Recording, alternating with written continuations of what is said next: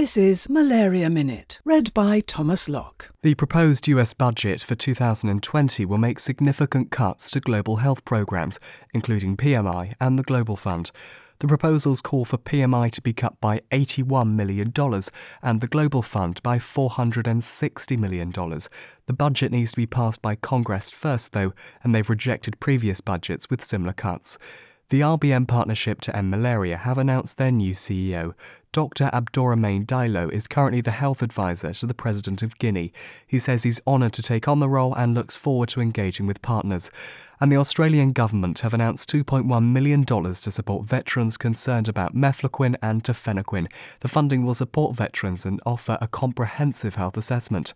Dr. Remington Nevin of the Quinism Foundation believes that the level of funding is not sufficient. This doesn't begin to cover the costs of appropriate diagnostic testing and rehabilitation. Malaria Minute.